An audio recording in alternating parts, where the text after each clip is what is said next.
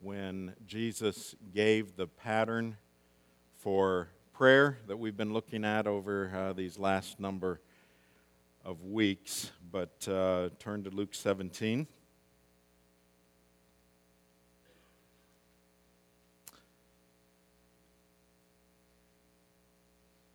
In Matthew 6, it says, "Pray then like this, Our Father in heaven, hallowed be your name. Your kingdom come, your will be done on earth as it is in heaven. Give us this day our daily bread.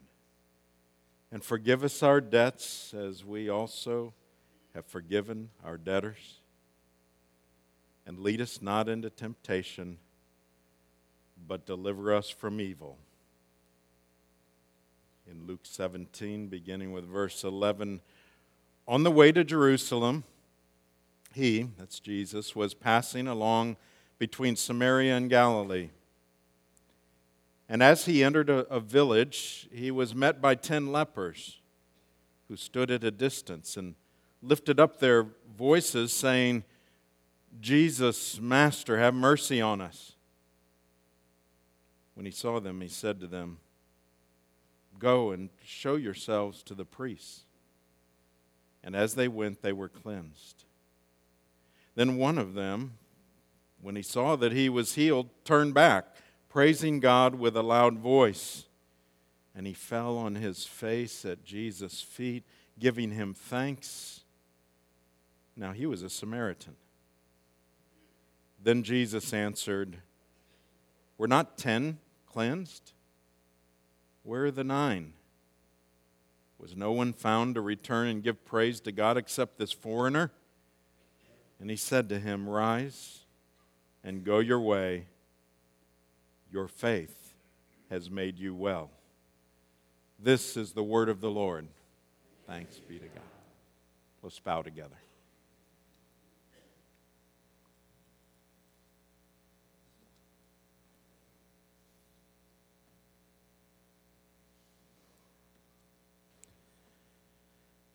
What precious words, Lord, as you have given us this wonderful pattern of prayer. Lord, thank you for your word, for preserving it, for your people down through the centuries, and for us today.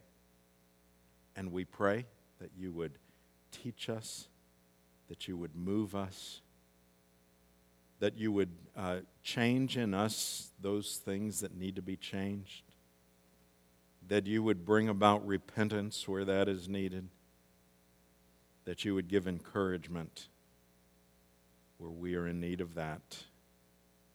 Thank you that whether we know it or not, our greatest needs are filled in you. We are grateful in Jesus' name. Amen. Well, let's talk Bible versions. A lot of folks, maybe a number of you, when you came to Christ, or maybe when you were growing up, you used the King James Version of the Bible. In the past, the most literal translation, and when I say literal translation, I'm saying from the Hebrew and the Greek, has generally been considered the New American Standard or the Revised Standard. But Revised Standard had some issues because there were those that were translators that were coming from an unbelieving perspective. And so it tended to taint the way they would translate. So the New American Standard was considered probably the most literal. When I was in seminary, a number of my professors were working on the New International Version and that particular translation. And so for about the first 25 years of my ministry, that's what I used. I liked hearing the stories about it as they were translating, and so I began using it, and I loved the New International. Now, the thing to understand about that is it's not as literal, but it was considered much more readable. It was what's called dynamic equivalency. So they started with the original and then they translated, but not as concerned about the word for word, but they wanted it to be readable. So many evangelicals use the New American Standard or the New International Version. When this church started, the session endorsed the New American Standard as not that you had to use it, but that was a preferred translation. In the early 2000s, a new translation was made, and that was the English Standard Version. And several years ago, our session endorsed that. The English Standard Version, by the way, this may be good if you're thinking about Bibles that you're going to buy for somebody at Christmas. The English Standard Version had, in many people's mind, the best of both the New American Standard and the New International Version. It was much more readable, idiomatic, and able to be understood, but it was still a very strict translation from the originals. Many of the scholars that we would listen to, R.C. Sproul and Sinclair Ferguson and others, have endorsed that. And our denomination actually uses that with their Sunday school curriculum. So I tell you all that because these three versions that I mentioned, the New International, the English Standard Version, and the New American Standard, all agree on a textual problem that we have in the passage before us. Now, when I say a textual problem, it's not a problem that we don't know what the issue is here, but rather what happened is they were using older and better manuscripts when they were translating than those with the King James that translated the King James had. So they used better transcripts, and so when they see an issue, they confront it, and if anything, that should give us more confidence that what we have before us is the Word of God. So let's take a look at that, and here's basically where we start. In Matthew 6, it says, "And lead us not into temptation, but deliver us from evil." And some of your versions may say, "or the evil one." And then, in the English Standard Version, you have to go down to a footnote. And it says, some manuscripts add, "For yours is the kingdom and the power and the glory forever." So that's the issue, isn't it? When we pray that, we always include that. We just sang it. If we had stopped before that, it would have felt like half a song, right? And when we read this in Luke and in Matthew, it seems like it's being cut short because most of us in learning the Lord's Prayer have always had that phrase there. And so, what are we going to do about that? How do we handle that?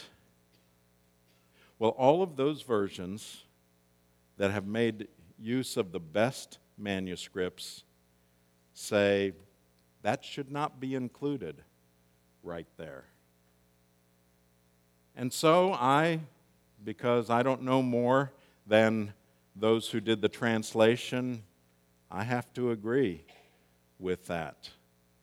That in Matthew and in Luke, that it stops before what we sometimes call the conclusion. But you might have noticed also, even in our Westminster Shorter Catechism, they include that in a question and answer. Of course, they were going on the earlier versions as well. So what should we conclude? Well, here's how I think we need to look at it. Whether it's truly in Matthew 6 and in Luke or not, it is definitely a truth that is clear throughout Scriptures. I'm going to show you that in just a moment. Therefore, there's no problem, in my view, with praying it in the Lord's Prayer, with it being in our catechism. There is no inaccuracy. I think it's a great ending to that pattern prayer. And I think it expresses truth that is in Scripture, that is clearly in Scripture about God. That last phrase is a beautiful phrase. Previous to that in the Lord's Prayer, we have the petitions, give us this day, forgive us, lead us not into temptation, deliver us from evil. In other words, I have these needs, but then here's the application. The last phrase does what basically the first phrase does, and that is it points us to God, not to us. To say, this is about the supremacy of God, and it's not about me and my needs. So let me show you where I see this in the Scripture. And by the way, these principles are throughout Scripture, but there are some that I think just pop out, and I think it's very possible these passages may even be ones that somebody early on said this would be a wonderful ending for the prayer. In Daniel chapter 4, it talks about the kingdom forever. Let me just read it to you. How great are his signs, how mighty his wonders. His kingdom is an everlasting kingdom, and his dominion endures from generation to generation. So here's the emphasis on that kingdom being forever and forever, and the implication of that is what? What difference does that make? Well, we're talking access here. Let's say you've made a purchase of some expensive item in a local store over on Harbison. And you get it home, and whatever the item is, there's something to where it's not what you thought it was, and you need to take it back and get satisfaction for it. And so you go to the store clerk, who is very, very polite and accommodating. This is my story, so I can make it that way, okay? They're very accommodating and everything, but then when you say, I need to bring this back, they say to you, oh, we can't do that. We don't accept these back. And you appeal, and they say, I don't have the authority. Okay, well, can I speak to your boss then? And so they bring out an assistant manager. You go through the same thing. They are just as accommodating, but they say, oh, you know what, I'm not able to do that. You appeal then to the manager of the store. Same thing. And when you continue to make the appeal, finally they say, well, here's the store owner's number. Would you like his home number? So you call the store owner at home, and he says, well, sure, we'll take that back. Now, why can he do that? Because it's His dominion. That's His kingdom. He has all authority there. He can do what He wants. So, who are you going to appeal to? Well, the answer is to the one with the authority. And that's what this says about God.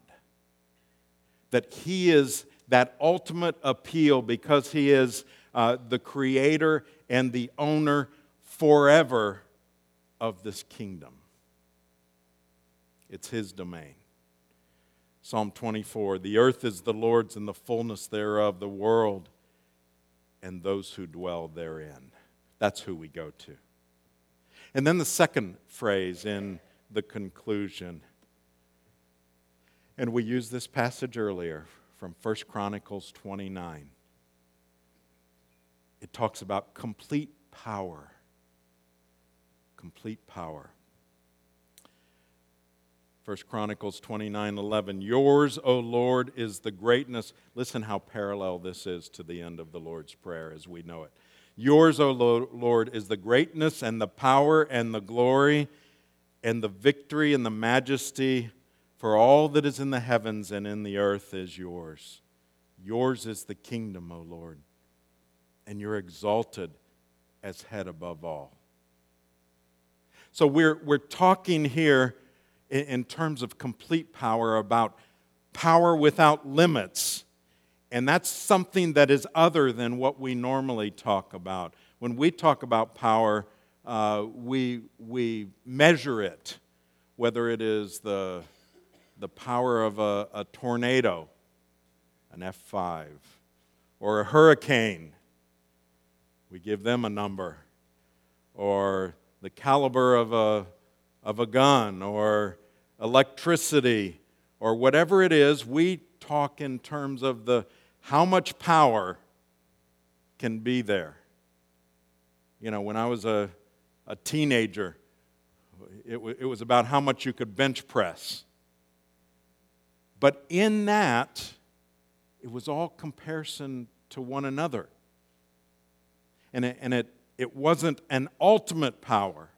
And that's what makes what we're saying here and what is said in 1 Chronicles completely different. And we are attributing that to God in these phrases. And then the last part of 1 Chronicles 29:11 talks about His deserved glory. For all that is in the heavens and in the earth is yours. Yours is the kingdom, O Lord, and you're exalted as head above all. So we talk about the implications. We'll do that in a moment, but literally when we talk about glory, that word talks about a heaviness or a weightiness. It has to do with value. Now, think about, we've mentioned the Westminster Confession of Faith, a shorter catechism, and we've used that every week in terms of what it says about each petition and so on. In the Westminster Shorter Catechism, you go back all the way to the first question, what is man's chief end?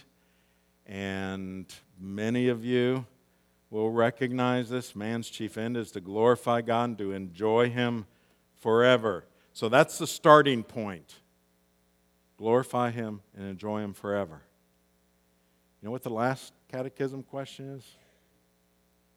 The one we read today. How appropriate. You know, it bookends with the glory of God. And that's what we see here. What does the conclusion of the Lord's Prayer teach us? So remember, we said earlier that this is about the supremacy of God. Now, theology is important, always. But what's our response to this? How will we respond to knowing that He is the one that deserves all glory, that has the kingdom forever, and He has all power, complete power? that's where I want to go with the application.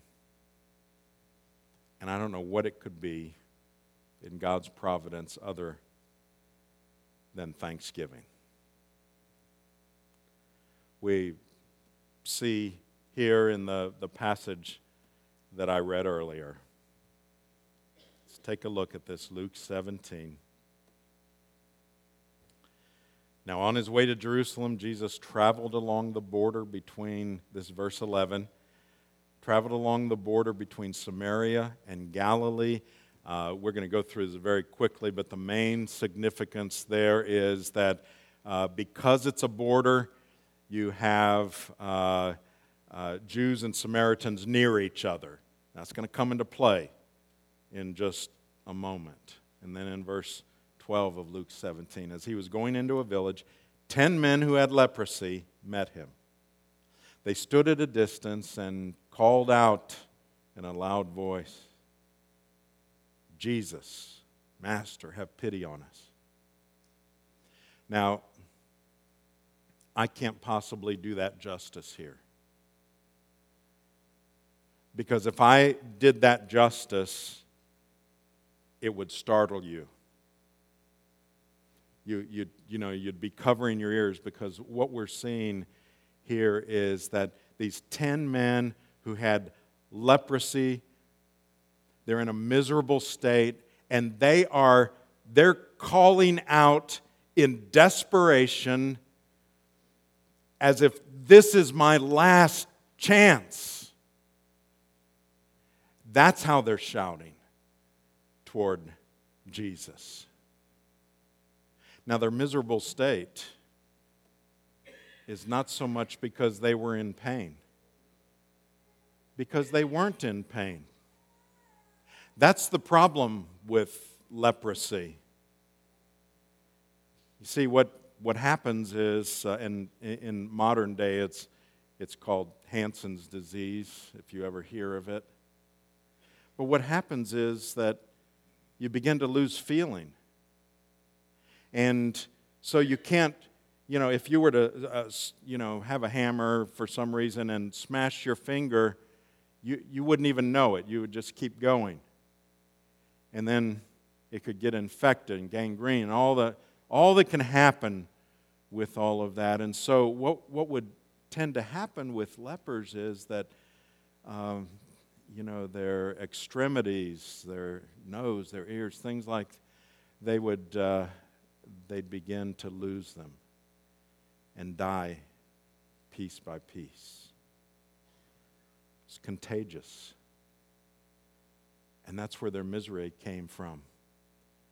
Because when they were diagnosed with it, they were absolutely separated. Let me read you a sad command. In Leviticus 13, verse 45, it says this. This is how they were to deal. The leprous person who has the disease should wear torn clothes. Let the hair of his head hang loose. He shall cover his upper lip and cry out, "Unclean, unclean." He shall remain unclean as long as he has the disease. He is unclean. He shall live alone. His dwelling shall be outside the camp.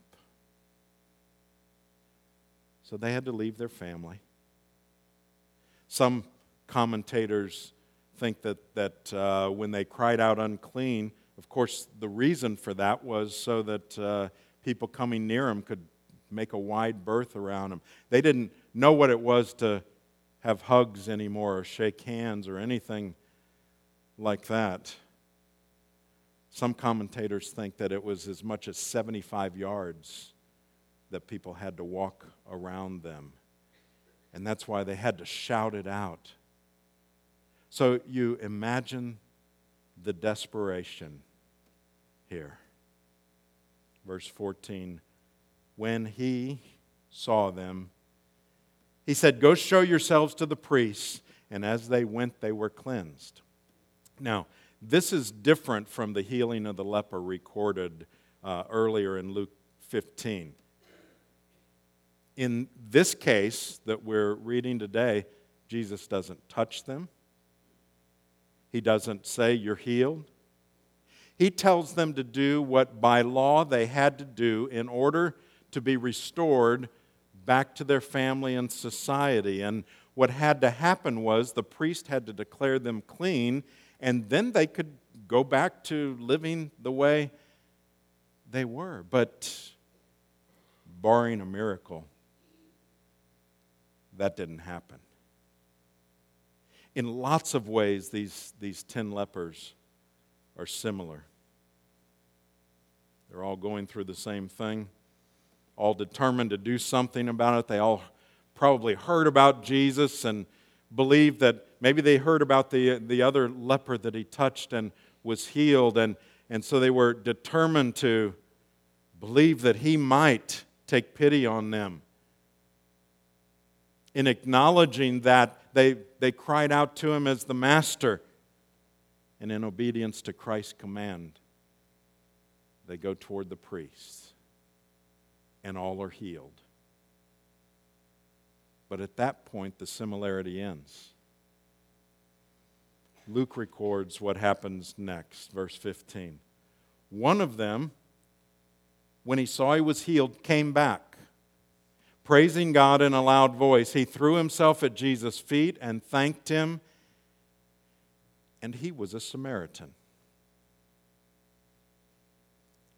As they were walking toward the priest, healing took over their bodies. Evidently, feeling was restored, blood circulation, because they were completely healed. Limbs must have grown back, maybe fingers, maybe hands grew back. Then, after experiencing the healing, one turned around and went back to Jesus. And as he did, with a loud voice, he was praising God. He threw himself at Jesus' feet and thanked him. And then Luke points out something that almost seems like it's out of place. It says, and he was a Samaritan. Now, why do they say that? Well, if you know anything about what was going on there, the Samaritans were considered to be awful people by the Jews. They didn't associate. They called the Samaritans dogs. They were less than human. And yet there they are, the 10 of them all together. Suffering breaks down barriers, doesn't it? I've seen many of you that are on Facebook how you've changed your picture to have your picture with the colors of the French flag over your picture. Suffering breaks down barriers. We see that, and we see it here. So Jesus asks a question to this one Samaritan, or whoever was there, that came back. Weren't 10 healed? Now, he knew the answer to that. He knew he had healed all 10. Where are the other 9? And then he grieves Jesus. But his grief is not because he wasn't thanked, but it's because the glory of his Father was stolen by those who didn't come back. Look what he says in 18 and 19. Has no one returned to give praise to God except this foreigner? Then he said to him, rise and go. Your faith has made you well. It's interesting, even here, he is jealous only for the glory of the Father. That's what the thanks is about. The Samaritan then experiences healing for a second time that day. The first being physical healing, and the second one a spiritual healing. So the question is just for us.